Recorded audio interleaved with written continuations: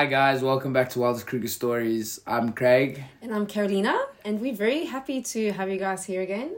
I think the last episode was a massive success. The first one with our first guest. Yeah, it was really awesome. I was so happy having Callum on because I think, he's a very close mate of ours, but he is also, in conservation, working in the bush. And I think that was a perfect first guest for us to have on to tell some really funny stories and to explain a little bit about what conservation is and how it kind of works behind the scenes.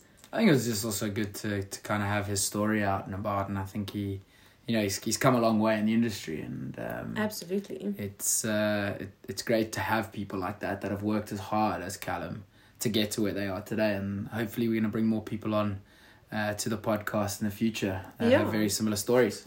Yeah, I hope you guys enjoyed it because we've gotten some feedback and it seems like people did.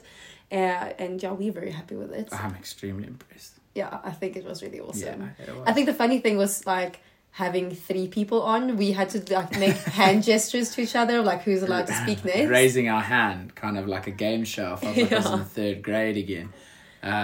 Just to not kind of talk over each other. But I think we handled it quite well. I think it was good. Yeah. But definitely a learning curve for us. Absolutely. I was felt a bit uneasy at times, having that 3rd person there. But yeah. Because we've gotten so used to doing just the 2 of us. Exactly. But it was cool though, and I'm very excited to have more guests on. So if you guys have any suggestions, we obviously have a list of our own of people we want to bring on. But if you guys have any suggestions, hit us up, let us know if there's a specific person you would want us to have on the podcast. Absolutely. I think it would be quite interesting to hear from our listeners as to who they think we should interview. We've got a nice long list, like you said. Yeah. But it might be interesting to see if they maybe have someone that we may have missed. Absolutely. Well, I think we're going to start the episode with bringing back the scenario again because we didn't have that last scenario. What did I say? Scenario. Oh. Sorry. Scenario. Because we didn't have that last episode because we had a guest on, and we also wanted to just fill out as much time as possible with just talking to him and get his stories covered and whatever. So we're doing that now. I think you're starting, Craig. I'm starting because you don't have one yet. You need to think throughout the duration of the episode of what your scenario is. You're really outing me. I'm throwing you under the bus. It's great. Photographic guide, as you are, Carolina. For those of you who don't know, Carolina is Wildest Kruger Safari's photographic guide and our professional photographic guide. I got a question from a photographic guide point of view. We've normally covered the scenario questions as when myself and Carolina were in the lodge industry permanently. And photographic guide on a vehicle with guests. You understand the lingos in various national parks, and the guide turns to you and says, listen, we have two kind of unique sightings and 2 equally as rare. So you've got one, you get to make the decision, obviously. Okay. You've got a coalition of 3 male cheetah on the move in the north of the park. And you've got wild dogs just about to get active in the southern end of the park. But you cannot do both. Now, what we both know what wild dogs do in the afternoon when they slightly start to get active. They're probably going to go hunting. So let's just say they do get up and they start to go hunting. Where do you go? And we're in the central now, so equally as far to both. Exactly. Yeah. You can't do both.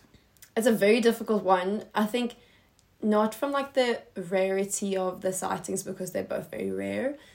I've personally never seen 3 male cheetah together, so that would be a draw card in that way. No. I know, and I'm just saying it's a very special sightings. While wild dogs is something that I've personally seen more often in Kruger, so I'm saying it's very special, but not as special. Okay, that's what I'm saying. Okay, I hear you. But I need to think not just how special it is. I need to think about what's the chances that when we get there, they're going to be gone. Because unfortunately, the thing with dogs is that, as you say, they hunt and they move and they move very quick. Yeah, they do. So I think I would probably go for the cheetahs because it feels like there's more stability. Yeah, even though cheetahs also move quick, eh? They do.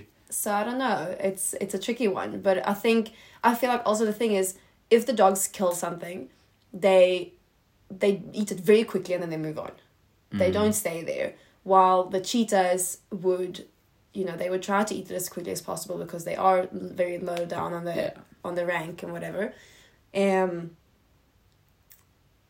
But I feel like the chances of them staying there longer and you having a sighting of them eating is bigger. Okay. Do you see what I'm saying? Yeah. Because it'll take longer for them to finish whatever they kill, if they do kill something. But yeah, you see what I'm saying? So I think I'll go for the cheetahs. You're going to go for cheetah. Interesting call. Why would you go for the dogs? I don't know, actually. I think I just thought about it and threw it out there because it was actually an interesting one for me. I just wanted to see what decision you would make. I really don't know. It's a real difficult one because, like I said, it was an afternoon drive. You went active. And both of them you can't view at night. Exactly. They've got incredibly without filters, but a filter, sorry, for those of you who don't know, it's something that it basically breaks the light of the spotlight and makes it less harsh. It's really not great for photographic sightings. I think you just need to explain here as well why you can't view them with a normal light. Oh yeah, of course. Sorry, it's they're not nocturnal predators, so they don't have nocturnal vision. So the spotlight directly on the face generally hurts them, as it does even nocturnal animals. You don't shine on the face, but you can bounce the spotlight. They're both predators you cannot shine a spotlight on, or a usual spotlight. I don't even know the volts in one of those standard spotlights, but it's something crazy. So it kind of would feel like to the cheetah or the wild dog if you put a spotlight in your face, kind of. So you'd blind them with something that's nocturnal is not as exactly, and both of them are quite low ranked predators. So you'd probably you put them in a pretty tricky situation. They won't be blind forever. It's just that you have a strong chance of damaging the eyes, and also they can't go blind for X amount of minutes. So if there is another predator like a leopard or a lion in the area, they have a very slim chance of surviving that encounter because they can't see very well. But now we're derailing. We are. Would you go for the wild dogs or would you go for the cheetah? It's a really, really tough one. I think I'd probably go for cheetah. I do think, and all wild dog lovers out there are going to hate me, I think they're more photogenic than a wild dog. Don't get me wrong, I love wild dogs. I think they're absolutely amazing and beautiful, but I think a cheetah just one-ups them in the beauty format. So if I was running a photographic op with guests that had never been to Africa before, I would definitely go for the cheetah. I agree with you. As much as I love wild dogs, and I don't think they're not photographic, but as you say, cheetah does one up them. And also the thing with dogs is that because they move so much, they are very difficult to photograph. So it's a bit of a challenge. So I would maybe go for the cheetah, where they might, there's higher chances of them maybe sitting down and you can photograph them sitting still, while dogs are on the move constantly, which is super, super tricky to get photos. I also find cheetah always love to pose. Yeah, absolutely. They love to find a termite mound and just sit up there. And from a photographic point of view, you get those eye-level shots where dogs are, like you said, just constantly on the move. And dogs don't like to pose. No, they don't. They like to move past you. They got so much confidence, so you'll get a really cool sighting, because if they've got young pups, they'll probably get inquisitive of the vehicle and start sniffing the tires and the exhaust and get really close to the car. They'll run straight past the car, but they're not going to sit very still. No, and they, as you say, they're going to run past the car and whatever, but then they're going to get very close, but they don't pose really, and yeah. So I think just from a photographic point of view, I would go for the cheetahs. 3 male cheetah together is also impressive. That's very special. But actually, on that note, guide tip. If you're guiding in a reserve that does off-road and you have a pack of dogs that is mobile, please don't off-road. It's the worst thing you could do. Just go circle the block. I found so many junior guides that I found in the reserves, and they go screaming off-road for dogs that are so highly mobile that I'm just like, you're going to wreck your car, mate. Like, honestly, just go to the next block. They'll cover that thing in 30 seconds. By the time you're out the block on the road, they're into the next block. Because I wonder, while we're on the subject, I think maybe some people will be like, what? You say, dogs move fast, but cheetah are the like fastest land animal, and wouldn't they move faster? But I think what we need to explain there for those who haven't seen like wild dogs maybe is that the thing is dogs are endurance runners. So like they go and they keep on running, and that's actually how they hunt. Very similar to wolves. They will just run and chase their prey until their prey can't run anymore. But cheetah will still, when they're moving and not hunting, they will still move, not slow, casually. but casually. They move with purpose, but it's not anything like off-roading for cheetah. If we're going to go back to the guiding aspect of it, off-roading for cheetah is an absolute must. Follow that animal if it's relaxed enough. Obviously, all ethics must be followed, but follow that animal. It's not going to cruise through the block. That, like you said, cheetah only move quickly when they're hunting, and that's only for like 400 meters because their bodies overheat. Yeah, so they they can sprint, but like dogs will, like very often when you see dogs, they will trot or run. Like very rarely will you see dogs just walking down the road. Yeah. Like if they are moving somewhere, they trot there or run, while a cheetah will walk until it sees something and that they want to hunt, and they will stalk that, and they will still need to get very close to that animal. It can't just run up to the animal in 100. But I mean, you think about it when we're following dogs, in Kruger at the private reserves on some of our tours. If they're running on the road, you're generally going like 15, 20 kilometers an hour behind them. That's quick. That is quick. Obviously not chasing them. We're not chasing. No. They run and we just we're follow. Not herding the wild dogs. No. We're just following them. They're in front of us, and we're just kind of cruising behind them. Yeah. They usually don't at care safe at all. distance, and they're completely happy with us there. But yeah, it's interesting topic. Quite a long scenario today, but I think an interesting talking point. Yeah, I think very, very interesting for people to hear about.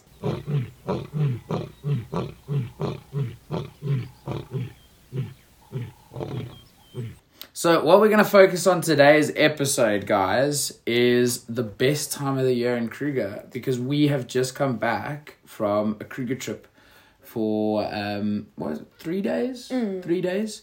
With a couple of mates. We took a couple of days off from work. We had a friend up that we hadn't seen for a while, and we hadn't been in the area for a while, and we wanted to really just spend some time with him. So we took a few days of work to go into Kruger, and what a trip it was. It was amazing. It was, that's why we wanted to cover this topic, because this time of the year is my personal favorite time of the year in the park, and it really showed with this Kruger trip, and I'll tell you more about that now and why I say it really showed. But I think it's also why I wanted to cover this is because it is a question that I get so much, and I think we get from clients that want to book is this a good time of the year, is this a good time of the year, and what's the best time of the year for safari, because it is so different. If you are coming for safari and game viewing only, this would be the best time of the year. Yeah. But if you are coming because you want to see Africa and you want to see some animals, then there is better times in the year for just enjoying a safari holiday. You see what I'm saying? Yeah. I often get questions like, I wanna come to South Africa. I want the best photographic opportunities. I want to see lots of babies. I want to see lots of flowers. And I'm like, all right, pick one. Yeah. Because that doesn't happen at the same time of the year. No. So yeah, it is. It's just funny how there's something for every different time of the year. But I think from ultimately game viewing and photographics, I think this time of the year is definitely number one. Yeah, absolutely. So let's get into it. This time of the year is dry season. It's end of dry season. So we're talking in the Kruger region now, because it does differ. We're not talking Sahara Desert kind of vibe dry. No, but I'm also just talking the seasons. When we're covering the seasons now, this is Kruger. I know it's different in Tanzania that we were in a couple of months ago and that I'm going to quite soon. It's different in other parts of South Africa. Of course. So we are simply talking about the Kruger region right now, and this is the end of winter and end of dry season. So we are just coming out of kind of cold days, and when I say cold, it's not like European cold, it's African cold, which is 15 degrees, maybe 5 in the night. Yeah, I'm wrapped up pretty well if it's below 15. Yeah. Like, European people laugh at me. Yeah, but it does feel cold. Even for me as a European, I feel like it is freezing cold when it is 15 degrees. But in Sweden, I would have been, out tanning. Anyway, so it is. We're just coming out of the cold, and it's starting to get warmer and warmer. Like now, we're having days of like 35 degrees, and But in the evening, it's still kind of cold, which is what I love about this time of the year, because it's so, like, yes, you get the toasty hot during the day, but then in the evenings when it's time to sleep and whatever, it's not uncomfortably hot to sleep. Like it's still nice and cool. Yeah, and it cools down quite quickly when the sun goes down, and it's dry season. I've mentioned that about 5 times now, which means that there's not a lot of vegetation. So it's very easy to spot animals. Okay, easy. It's still difficult to, that leopard sighting we had, how camouflage was she when we came in the gate? Like she was 5 meters from the road, just lying under this bush. And we couldn't see her until someone like literally pointed out like she's under that bush, and we're like, oh, I think we see spots. Oh, there. Yeah. One of those. So the animals are obviously still very camouflaged, especially like the big cats, but you don't have as much vegetation and long, tall grass that they can disappear under, so they are easier to spot, which means your chances of seeing them are better when they're not like right on the road. Absolutely, yeah. Which is what I love about this time of the year. It's also very, from a photographic point of view, I love the like beige vibe. Yeah, the colours. Yeah, because now this time of the year it's very beige, kind of grey, which in one way looks a bit, boring or whatever, but I love it because I love that beige vibe. But to be honest, Carolina, colours. I've been with you for almost 5 years. I've known you as your entire photographic career. I do know you do not necessarily like the colour green. No, I don't. And that's why you like this time of the year, not summer. The funny thing is I love the colour green for like clothes and whatever, but in my photos, I'm not a big fan because I struggle to find the exact green that I like. Yeah, so it fits perfectly with Carolina's photography. But yeah, it's also, with regards to game viewing, it narrows down your search area. If you this time of the year work river lines, work water holes, because water is really, really scarce, so animals are going to congregate around water sources. And we saw, so you noticed when we were driving through those massive plain areas far away from water, we saw nothing, because that's what happens at this time of the year. But as soon as you hit a river line or a big dam, you just start to see those big herds of wildebeest, zebra, even large herds of elephant and buffaloes. We need to talk about the buffalo population at the moment. Craig is very excited about that. Super excited about the buffalo numbers at the moment, but I'll talk more about that a little bit later. Yeah, sure.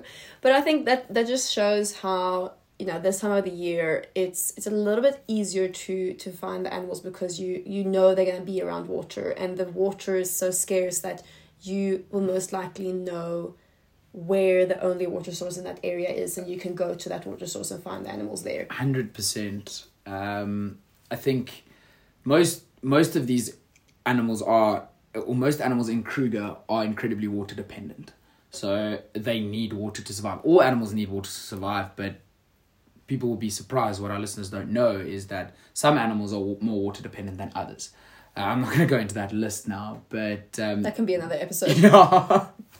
But yeah, water, where there's water, there's life. And in summer, the only thing is there's just water everywhere. And animals don't necessarily need to go. Yeah, so let's move into... Because now we are just about to hit... summer is we're saying summer is almost here because it feels so hot now. Yeah. So we kind of saying summer is here, but in the Kruger region, we kind of say summer is here when the first big rains come. Yeah. And that is soon, in about a month or two. Well, we've technically had our first rains. We had 26 mils a week or so ago. And that's really good. But the first rains that fall, that 26 mils, because it's been so dry for so many months, that just goes straight into the soil. Nothing. It can really do nothing. It's a great start because it wasn't too much. Too much rain, start to get massive sheet erosion, but we're not going to get into that conversation either. Sheet erosion means that a lot of soil just disappears and like gets flooded into the rivers and stuff. Top layer, and that's a very, very important layer for your soils, but that's more of a conservation chat. And that's why you need, it's quite important for your first rains to be quite a gradual rain, and that's exactly what it was. So again, it's an exciting year for our first rains. But I think the important thing to mention as well is that we were talking about, we are talking about the Kruger region, but when it comes to rain, and we're not going to get in too deep into this either, but just so people can keep this in mind, when it comes to rain, the Kruger region gets rain very differently as well. So the area where we are in and we got that nice rain, the other areas of the park did not get that rain. Yeah, it's I think further north, so we're in the south, they got 26 mils, and in the central they got 6, and then in the north I think they got 2 or 3. So it just shows you how that storm that came through really did kind of disperse and reacted differently in different areas. But we are heading into summer, and what will happen when the big rains come is that everything will just turn overnight.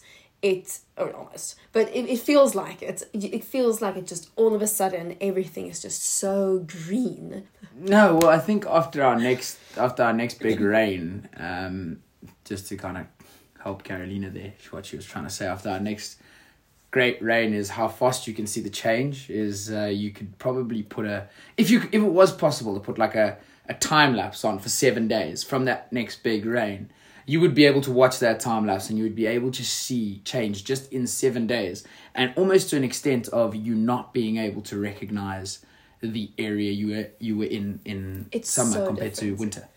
I remember also like when we were working in the lodge industry and we used to, you work at the 6-week cycles and then you went on leave for 2 weeks. We've spoken about that before.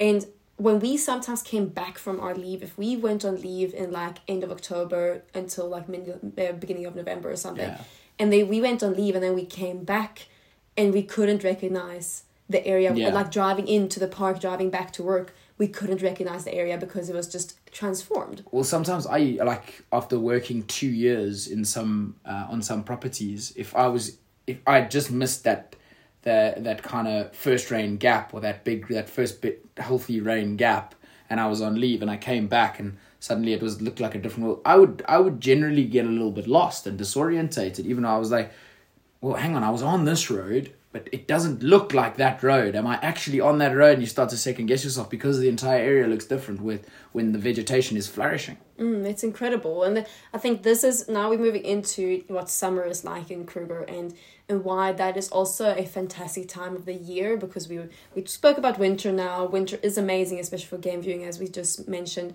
But summer is also a fantastic time of the year, but for different reasons. Yeah. And one of those reasons is how incredibly beautiful everything is with the greenery. And then the babies that you also mentioned. No, of course. I think, like, going back to winter quickly, the best way or a lot of guests have compared it to me, is the look of winter. If you look at like those big open plains at the moment that's got nothing on it, it looks like, so I don't want to quote Disney, but it looks like the Lion King when Scar takes over Pride Rock. That is so true. It does. And then in summer, it looks like when Mufasa or Simba was there. And that's kind of, and I've had guests compare that. Yeah. And it is, if you're wanting like a rough kind of childhood memory kind of comparison, that is exactly it.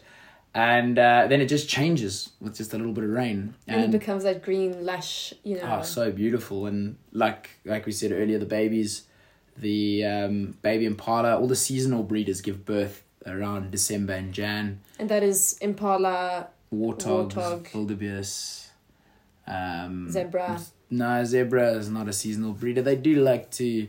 There are a lot more babies in summer than there are in winter. But Nyala also seasonal breeder. But those are the three species that are key in Kruger that are mainly the seasonal breeders, are the impala, the warthog, and the wildebeest. And often, at the lodges and in the reserves, you would get so excited when someone comes back from drive and says, "I've seen my first baby impala." Yeah. We used to put money on it. Yeah. The guides used to be like, "Okay, when do you think the first baby impala?" But generally, if you want another guide tip. Sorry, I don't want to be that guy. But like generally, if you could, gestation periods, especially in herbivores in particular. So antelopes, for example, if the gestation period is shorter than a year or can fit within a year, generally that animal will be a seasonal breeder and give birth in some point during the summer month, just so there's enough vegetation for it to eat and produce milk for its baby. So yeah, that's the big thing. But that's the thing. You would come back, guides would come back from drive and be like, I saw my first baby impala. And we were like, okay, summer is here. And also another big one with like, okay, summer is here, is the woodland kingfisher. Yeah. It's a migratory bird, and that when it comes back, and they always call like crazy when they come back because it's breeding season for them and they breed here. So when they come back, you hear them calling everywhere.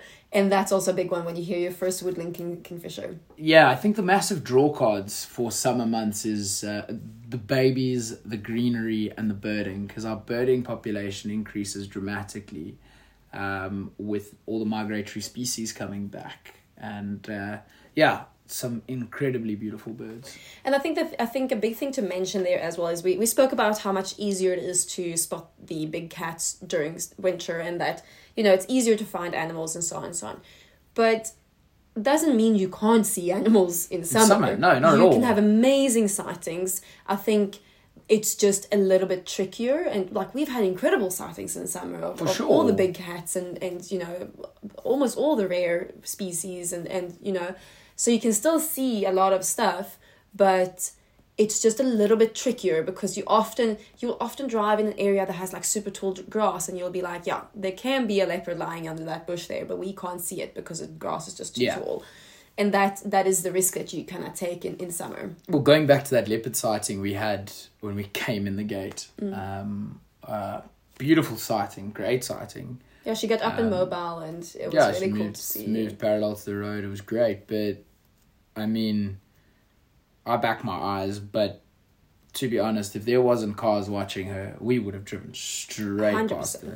And in summer, there was no way. No one would have seen her. No one would have seen her.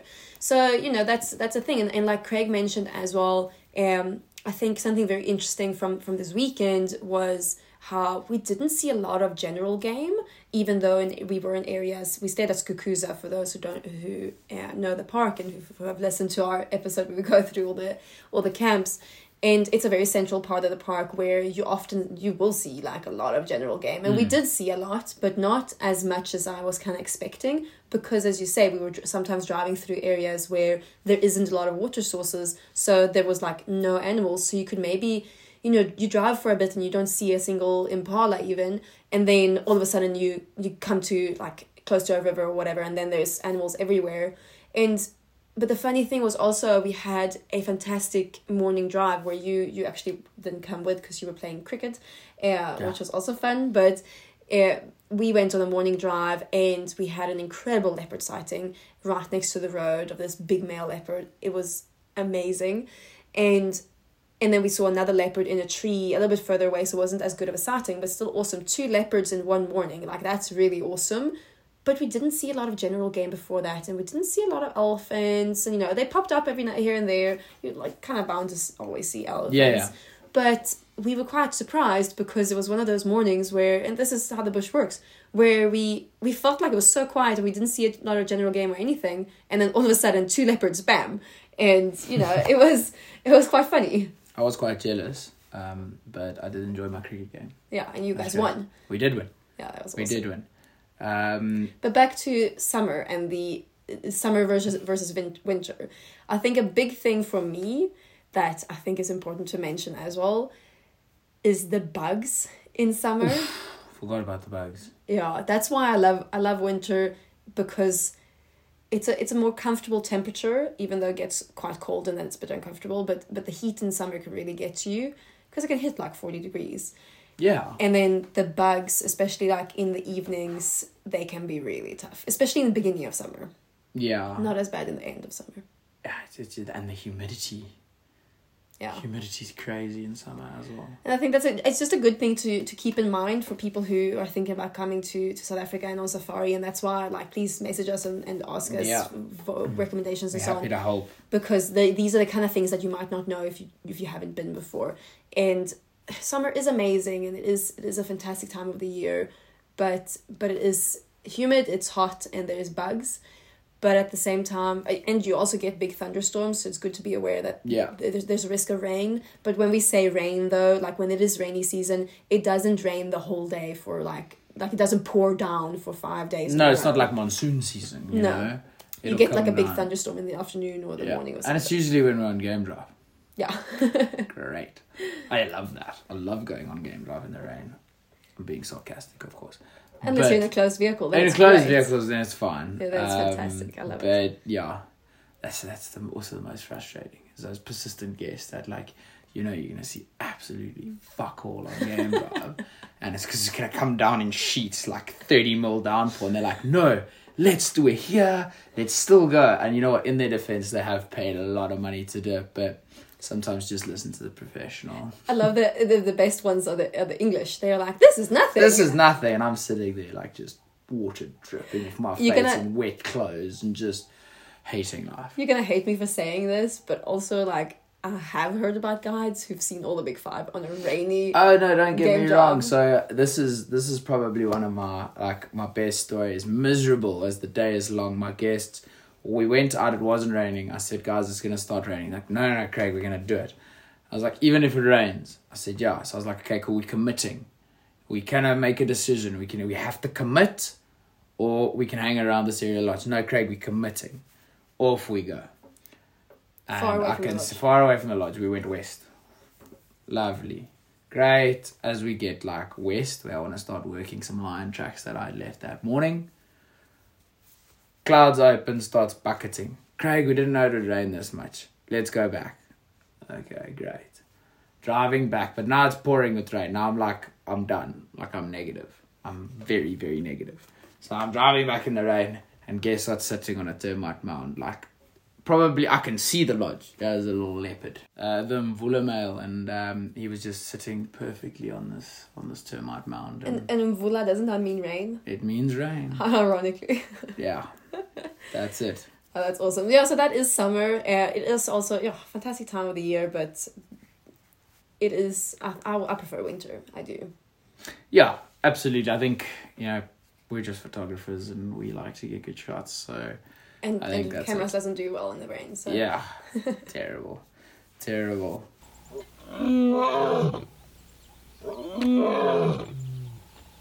So talking a lot about rain and so on, obviously the rain in summer is very important because, and as you say, it's also important how it happens. You don't want too much rain in the beginning and then not enough at the end, because the rain that comes in summer needs to sustain the whole ecosystem system through winter and the dry season. But there was a couple of years where that didn't happen. We didn't get enough rain in the summer season to sustain us through winter, which is what we call a drought. And you want to talk a little about how we now have actually recovered from our most recent drought. Yeah, I think it was a topic that it just popped into my head while we were driving through Kruger.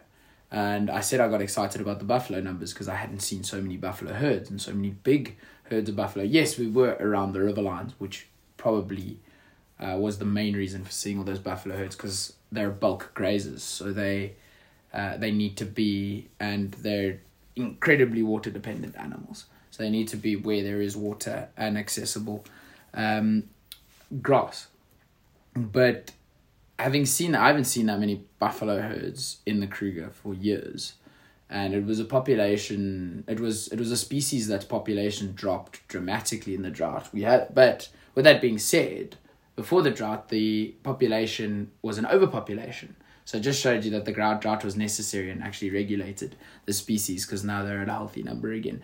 But going back to drought recovery itself is that we have, with all these animals looking healthy, I was looking at the buffalo herd, and that's the first thing I've done, because I've worked most of my career during a drought recovery period, where you get to this time of the year that we've been talking about, which is this late winter just kind of before the beginning of summer, and you look at that and you look at their body condition, and you can tell the ones that are not really, they have a strong chance of not making it. This hip bone starting to push through quite a bit, their rib cage being seen, and you can see that they're starting to struggle a bit. Those are generally older individuals.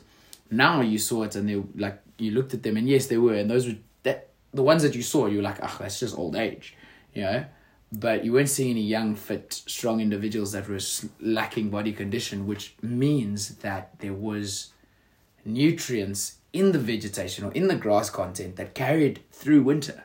And that, as a conservationist and a guide, is amazing to see, because it means that it is possibly officially over. I'm sure there's a scientific kind of date as to when we would be over, and we need to go through a couple of things. But in my personal opinion, we have officially recovered from the drought that we had between 2014 and 2017. It just shows you that drought recovery period is actually quite long. And it like I said, it's just happy for me to see that we have recovered and see that the animals are actually looking healthy throughout the entire duration of winter. Yeah, you see a bit of loss of body condition, but that happens in winter no matter what ecosystem you are in. Yeah, you get older individuals that just can't make it through, and so on. That's kind of... That's life. That's nature. Yeah, absolutely. No, very interesting. I think, it was, like I said, it was just very, very cool for me to see, and I was getting very, very excited around all the buffalo herds, and I was just pointing out to everyone, saying, look how good they look, they look so healthy, they look so... And it's a rarity to see them look this good at this time of the year. I do love a buffalo herd as well. Yeah, to just sit in the middle of the buffalo herd, and if you switch off the engine and you just hear them kind of those grunting sounds and them calling each other. Also, like, buffaloes are the kind of animal that I have a huge respect for, where, you sit there and you're in a vehicle, so you're safe and whatever, but you look at these things and you're like, you look like a big cow, but you could kill me. Yeah, and they've got that look, that if looks could kill, there's an old guiding saying that also makes it's a bit cringe. it goes, a buffalo looks at you like you owe him money, and it's true. If you ever come to Africa or South Africa and you look at a buffalo and it looks straight at you, they look grumpy. And they're the one of the most dangerous animals to come across on foot in South Africa. And we've all had, I think, most guides or most walking guides that have enough experience have had their one or two change your underpants kind of scenarios with a buffalo bull, because it's not necessarily the herds that are a problem. Approaching herds on foot are fine. It's those old males that are quite insecure that they're no longer with a larger breeding group. And they're the ones that you really need to be careful of. Yeah, and they don't really give a warning, hey, from what I've understood. I think that's the big thing, is the lack there of warning sign. They pick up a scent that they don't really enjoy, and they run kind of straight towards that scent. And you always see where they come, and they lift their snout and their head, and they're trying to pick up this smell as to where they're going to go. And that's kind of it. And buffalo are known to, in a way, stalk. So you'll come across buffalo bulls, they'll look at you, start approaching, you'll back out quick enough, walk a kilometer out, sit down, calm your guests, and you'll get up and ready to go. And these things have tracked you down because they've been following your scent to try see what you are. A kilometer may be an over-exaggeration, but a fair distance away, they will follow you. And that's a scary thing of the buffalo. And you come across them and they show intent to harm, get out of there and don't stop until you are a safe distance away, because they will follow you.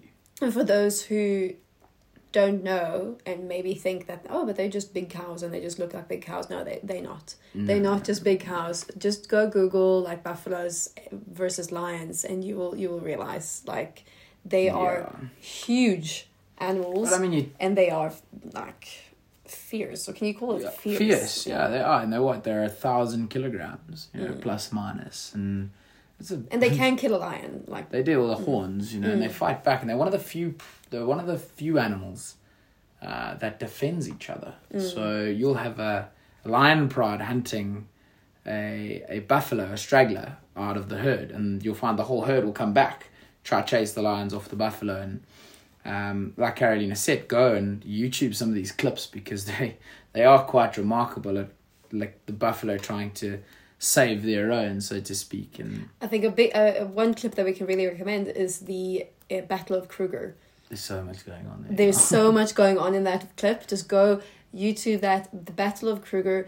It's at Transport Dam, hey? Transport Dam. Yeah, and it just shows you how incredibly strong these animals are and how they fight back, and they can, survive almost anything. Yeah, I don't want to spoil it too much, but go and watch it. There's some pretty intense lion, buffalo fighting, and throw a crocodile in there as well. And, yeah, you've got a real interesting video. Yeah, no, very, very cool. Carolina, you have a scenario for me. I do. Do you? I do. You got one? I've got a scenario for you. Fantastic. It's a funny one. Ooh. Yeah. So, okay. It is early morning. How early? Like, let's say 4:30, because it's summer and the sun is rising early. 4:30. I've got up at 4:30, or I'm going into the lodge at 4:30. You're going into the lodge at 4:30. So I've been up at 4. Yes. You're just about to wake your guests up. Yeah. And the thing is, the guests said the night before, they said, you asked them, okay, do you guys want to go on Game Drive tomorrow, like same time, what are we doing, just checking in with them. And they said, if it rains, we don't want to go, but if it doesn't rain, we want to go, because it's their last day, like they haven't seen leopard yet, so you really want to show them a leopard, and you want to try to that last chance of finding them a leopard. But now there's this tiny little drizzle. Tiny little drizzle. Does it count as rain?